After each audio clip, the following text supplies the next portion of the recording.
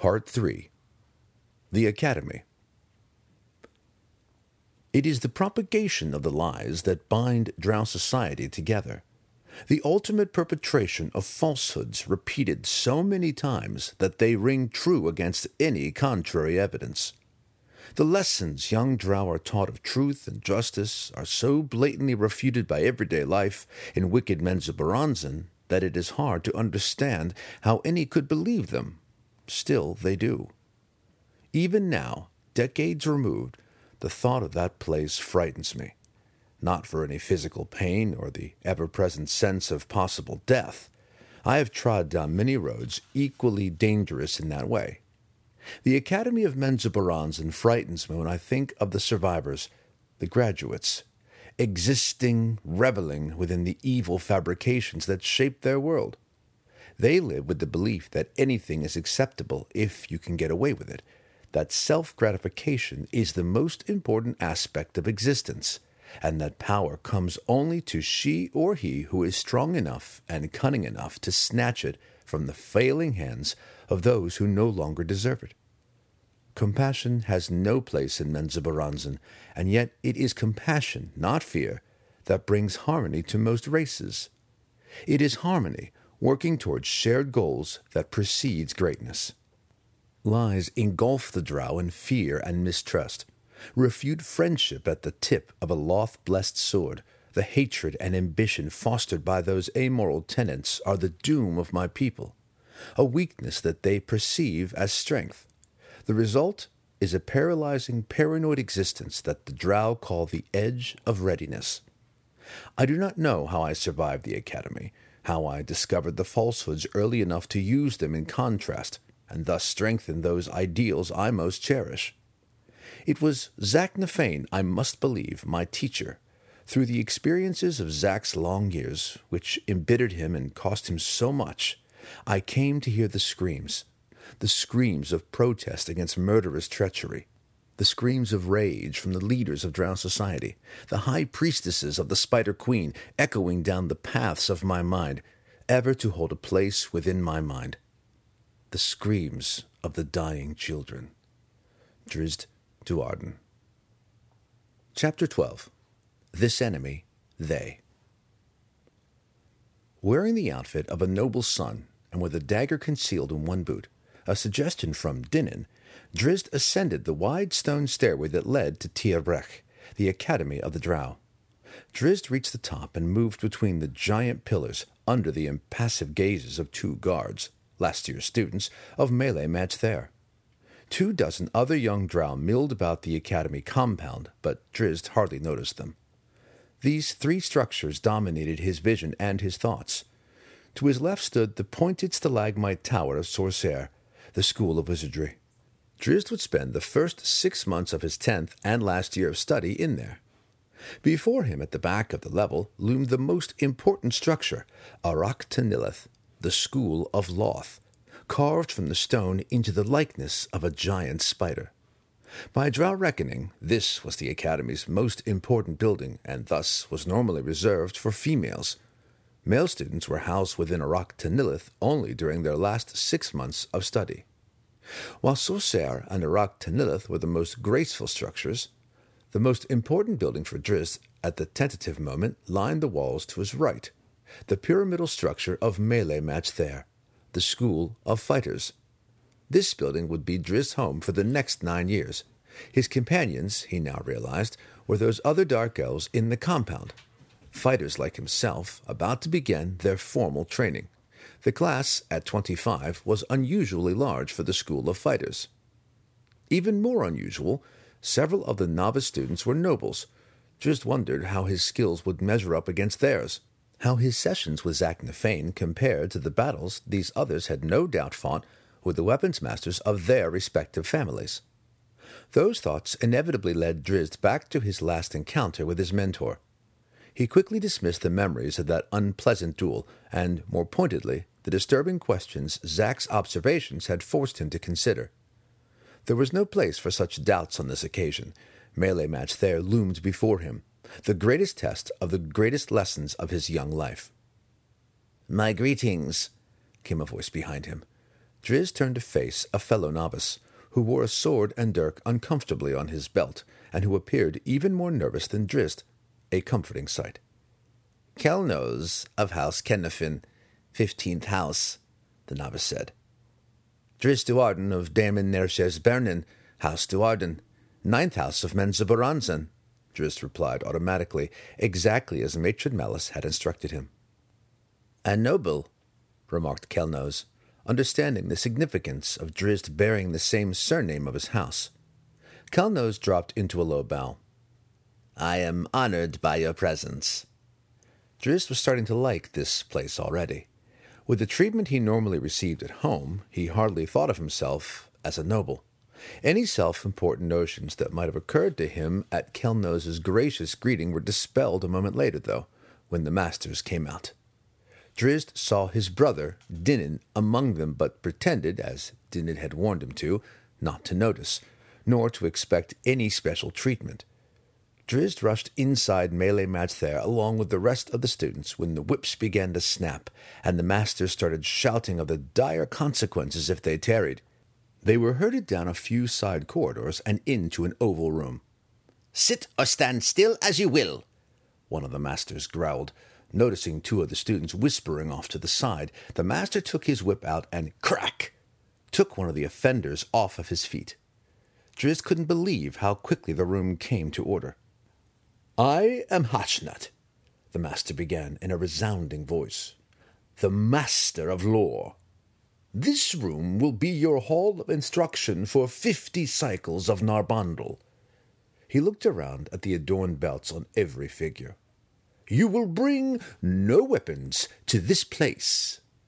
Hatchnut paced the perimeter of the room, making certain that every eye followed his movements attentively. You are drow, he snapped suddenly. Do you understand what that means? Do you know where you came from and the history of our people? Menzoberranzan was not always our home, nor was any other cavern in the Underdark. Once we walked the surface of the world. He spun suddenly and came up right in Drizzt's face. Do you know of the surface? Master Hatchnut snarled. Drizzt recoiled and shook his head. An awful place, Hatchnut continued, running back to the whole of the group. Each day, as the globe begins its rise in Narbondel, a great ball of fire rises into the open sky above, bringing hours of light greater than the punishing spells of the priestesses of Lolth. He held his arms outstretched, with his eyes turned upward, and an unbelievable grimace spread upon his face. Students' gasps rose up all about him. Even in the night, when the ball of fire has gone below the far rim of the world, Hatchnut continued, weaving his words as if he were telling a horror tale, one cannot escape the uncountered terrors of the surface. Reminders of what the next day will bring, dots of lights, and sometimes a lesser ball of silvery fire mar the sky's blessed darkness. Once our people walked the surface of the world, he repeated, his tone now one of lament. In ages long past, even longer than the lines of the great houses. In that distant age, we walked beside the pale-skinned elves, the fairies. It cannot be true, one student cried from the side. Hatchnut looked at him earnestly, considering whether more would be gained by beating the student for his unasked-for interruption or by allowing the group to participate. It is, he replied, choosing the latter course. We thought the fairies our friends. We called them kin. We could not know in our innocence that they were the embodiment of deceit and evil. We could not know that they would turn on us suddenly and drive us from them, slaughtering our children and the eldest of our race. Without mercy, the evil fairies pursued us across the surface world. Always we asked for peace, and always we were answered by swords and killing arrows. He paused, his face twisting into a widened, malicious smile. Then we found the goddess. Praise Loth! Came one anonymous cry. And again, Hotchnet let the slip of a tongue go by unpunished, knowing that every accenting comment only drew his audience deeper into his web of rhetoric. Indeed, the master replied, all praise to the Spider Queen. It was she who took our orphaned race to her side and helped us fight off our enemies. It was she who guided the four matrons of our race to the paradise of the Underdark. It is she, he roared, a clenched fist rising into the air, who now gives us the strength and the magic to pay back our enemies. We are the Drow, Hotchnet cried.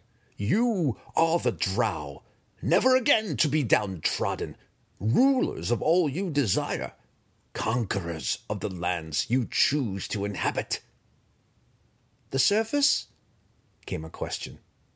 The surface? Echoed Hotchnet with a laugh. Who would want to return to that vile place? Let the fairies have it. Let them burn under the fires of the open sky. We claim the Underdark, where we can feel the core of the world thrumming under our feet, and where the stones of the walls show the heat of the world's power.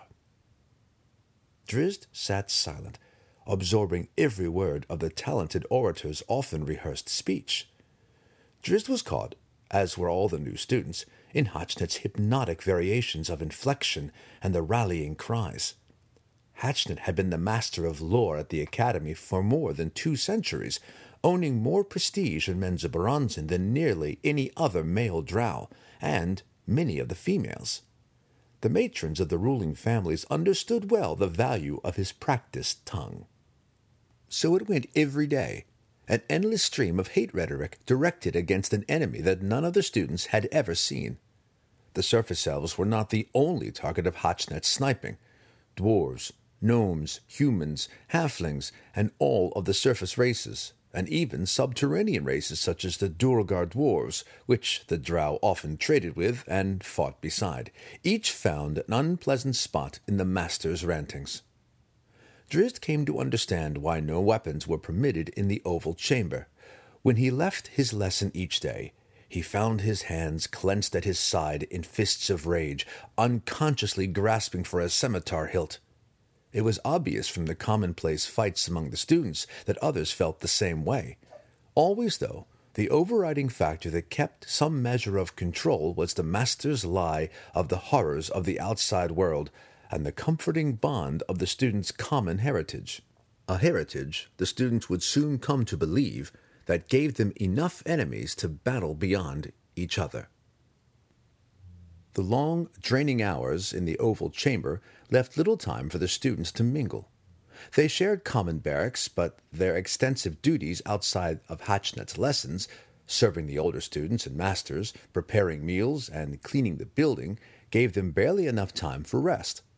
By the end of the first 10 day, they walked on the edge of exhaustion, a condition Drizzt realized that only increased the stirring effect of Master Hotchnet's lessons. Drizzt accepted the existence stoically, considering it far better than the 6 years he had served his mother and sisters as page prince. Still, there was one great disappointment to Drizzt in his first 10 days at Melee Match there. He found himself longing for his practice sessions. He sat on the edge of his bedroll late one night, holding a scimitar up before his shining eyes, remembering those many hours engaged in battle play with Zaknafein. "We go to the lessons in 2 hours," Kelnos in the next bunk reminded him. "Get some rest." "I feel the edge leaving my hands," Drizzt replied quietly. "The blade feels heavier, unbalanced." "The Grand Melee is barely 10 cycles of Narbondel away," Kelnos said. "You will get all the practice you desire there. Fear not. Whatever edge has been dulled by the days with the Master of Lore will soon be regained. For the next 9 years, That fine blade of yours will rarely leave your hands. Drizzt slid the scimitar back into its scabbard and reclined onto his bunk. As with so many aspects of his life so far, and, he was beginning to fear, with so many aspects of his future in Menzoberranzan, he had no choice but to accept the circumstances of his existence. "This segment of your training is at an end," Master Hatchnet announced on the morning of the 50th day.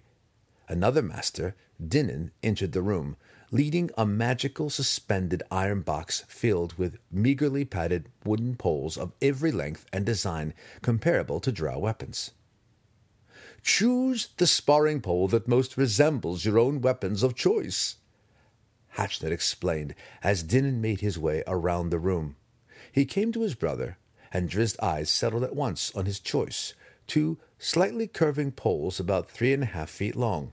Drizzt lifted them out and put them through a simple cut, their weight and balance closely resembling the scimitars that had become so familiar to his hands. "For the pride of Daemon Nershes Bernin," Dinin whispered, then moved along. Drizzt twirled the mock weapons again. It was time to measure the value of his lessons and sessions with Zack. "Your class must have an order," Hatchnet was saying as Drizzt turned his attention beyond the scope of his new weapons. "Thus, the grand melee. Remember, there can be only one victor." Hatchnet and Dinin headed the students into the oval chamber and then out of melee match there altogether, down the tunnel between the two guardian spider statues at the back of Tyr Brak. For all the students, this was their first time that they had ever been out of Menzoberranzan. "What are the rules?" Drizzt asked Kelnaz, in line at his side. "If a master calls you out, then you are out," Kelnaz replied. No. The rules of engagement," asked Drizzt. Kelnaz cast him an incredulous glance. "Win," he said simply, as though there was no other answer. A short time later, they came into a fairly large cavern, the arena for the grand melee. Pointed stalactites leered down at them from the ceiling, and stalagmite mounds broke the floor into a twisting maze filled with ambush holes and blind corners. "Choose your strategies and find your starting point," Master Hatchnet said to them. "The grand melee begins in a count of 100. The 25 students set off into action, some pausing to consider the landscape laid out before them, others sprinting off into the gloom of the maze. Drizzt decided to find a narrow corridor to ensure that he would fight off one-on-one against as many opponents as possible. He just started off in his search when he was grabbed from behind. "A team?" Kelnaz offered. Drizzt did not respond, unsure of the other's fighting worth and the accepted practices of this traditional encounter. "Others are forming into teams," Kelnaz pressed. "Some in threes. Together we might have a chance." "The master said there could be only one victor," Drizzt reasoned. "Who better than you, if not me?" Kelnaz replied with a sly wink. "Let us defeat the others. Then we can decide the issue between ourselves." The reasoning seemed prudent, and with Hatchnet's count already approaching 75, Drizzt had little time to ponder the possibilities. He clapped Kelnaz on the shoulder and led his new ally into the maze. Catwalks had been constructed all around the room's perimeter, even crossing through the center of the chamber to give the judging masters a good view of all of the action. A dozen of them were up there now, all eagerly awaiting the first battle so they might measure the talent of the young class. 100! cried Hatchnet from his high perch. Kelnaz began to move, but Drizzt stopped him, keeping him back in the narrow corridor between two long stalagmite mounds. "Let them come to us," Drizzt signaled in the silent hand and facial expression code. He crouched in battle readiness. "Let them fight each other to weariness. Patience is our ally." Kelnaz relaxed, thinking he'd made a good choice in Drizzt. Their patience was not tested severely, though, For a moment later, a tall and aggressive student burst into their defensive position, wielding a long spear-shaped pole. He came right in on Drizzt, slapping with the butt of his weapon, then spinning it over full in a brutal thrust designed for a quick kill. A strong move, perfectly executed. To Drizzt, though, it seemed the most basic of attack routines. Too basic, almost, for Drizzt hardly believed that a trained student would attack such a skilled fighter in such a straightforward manner. Drizzt convinced himself in time that this was indeed the chosen method of attack, and no feint, and he launched the proper parry.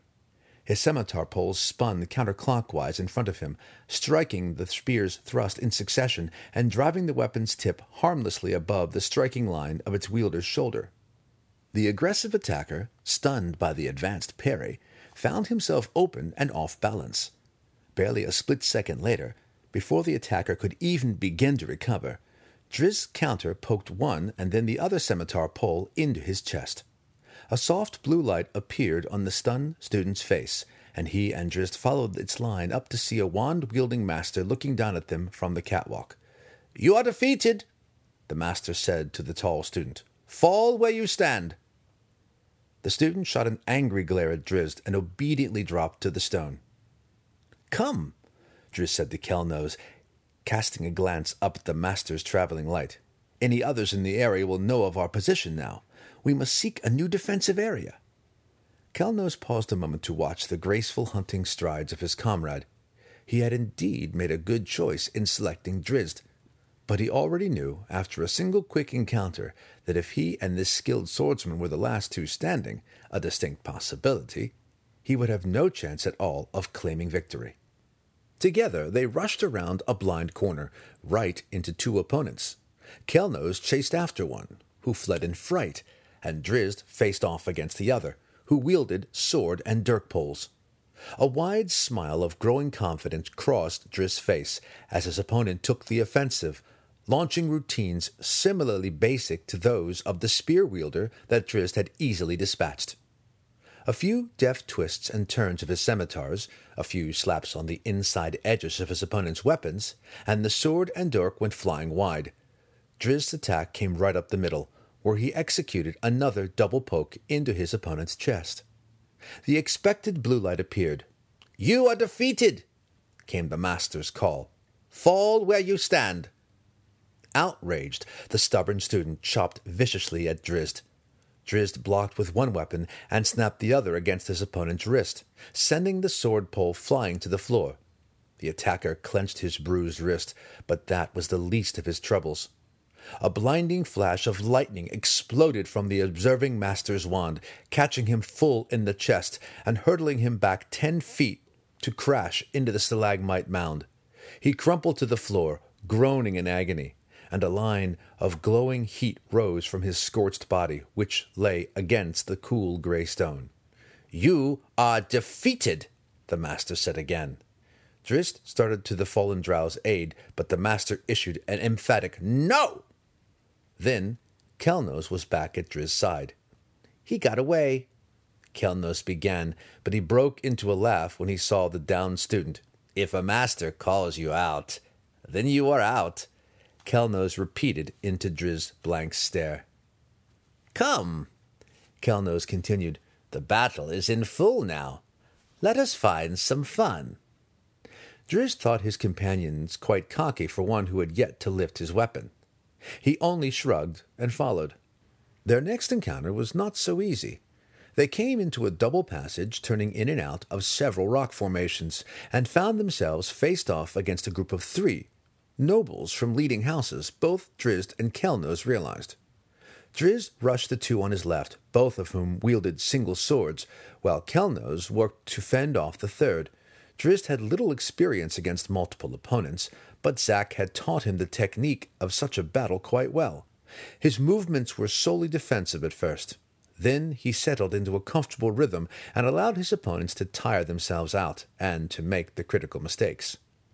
These were cunning foes, though, and familiar with each other's movements. Their attacks complemented each other, slicing in at Drizzt from widely opposing angles. 2 hands, Zack had once called Drizzt, and now he lived up to that title.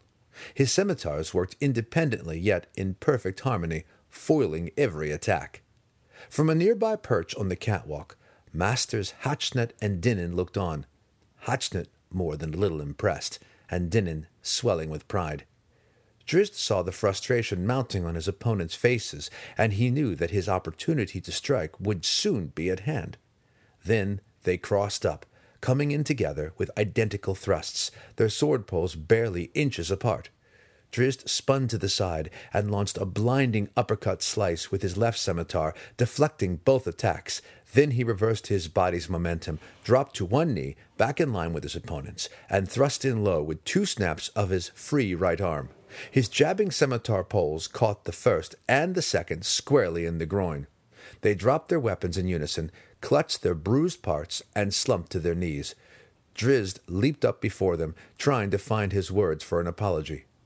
Hatchnet nodded his approval as Dinnan and the 2 masters set their lights on the 2 losers. "Help me!" Kelnos cried from beyond the dividing wall of stalagmites. Drizzt dived into a roll through a break in the wall, came up quickly, and downed a 4th opponent, who was concealed for a backstab surprise with a backhand chop to the chest. Drizzt stopped to consider his latest victim. He hadn't even consciously known that the drow was there, but his aim had been perfect. Hatchnet blew a low whistle as he shifted his light to the most recent loser's face. "He is good," the master breathed. Drizzt saw Kelnos a short distance away, practically forced down to his back by his opponent's skilled maneuvers. Drizzt leapt between the 2 and deflected an attack that surely would have finished Kelnos. This newest opponent, wielding 2 sword poles, proved Drizzt's toughest challenge yet. He came at Drizzt with complicated feints and twists, forcing him on his heels more than once. "Burgunyon of House Ben Ray," Hatchnet whispered to Dinnan. Dinnan understood the significance and hoped that his young brother was up to the test. Burgunyon was not a disappointment to his distinguished kin. His moves came skilled and measured, and he and Drizzt danced about for many minutes with neither finding an advantage. The daring Burgunyon then came in with an attack routine perhaps most familiar to Drizzt, the double thrust low. Drizzt executed the cross-down to perfection, the appropriate parry as Zaknafein had so pointedly proved to him. Never satisfied, though, Drizzt then reacted on impulse, agilely snapping a foot up between the hilts of his crossed blades and into his opponent's face. The stunned student of House Ben Ray fell back against the wall. "I knew the parry was wrong!" Drizzt cried, already savoring the next time he would get the opportunity to foil the double thrust low in a session against Zak. "He is good!" Hatchnet gasped against his glowing companion. Dazed, Burgunyon could not fight his way out of the disadvantage. He put a globe of darkness around himself, but Drizzt waded right in, more than willing to fight blindly. Drizzt put the son of House Ben Ray through a quick series of attacks, ending with one of Drizzt's scimitar pulls against Burgunyon's exposed neck. "I am defeated," the young Ben Ray conceded, feeling the pull. Hearing the call, Master Hatchnet dispelled the darkness. Burgunyon set both of his weapons on the stone and slumped down as the blue light appeared on his face. Drizzt couldn't hold back his widening grin. Were there any here that could defeat him? He wondered. Drizzt then felt an explosion on the back of his head and dropped down to his knees. He managed to look back in time to see Kelnos walking away. "Bah, a fool!" Hatchnet chuckled, putting the light on Drizzt, then turning his gaze upon Dinnan. "A good fool." Dinnan crossed his arms in front of his chest, his face glowing brightly, now in a flush of embarrassment and anger. Drizzt felt the cold stone against his cheek. But his only thoughts at that moment were rooted in the past, locked into Zaknafein's sarcastic but painfully accurate statement, "It is our way."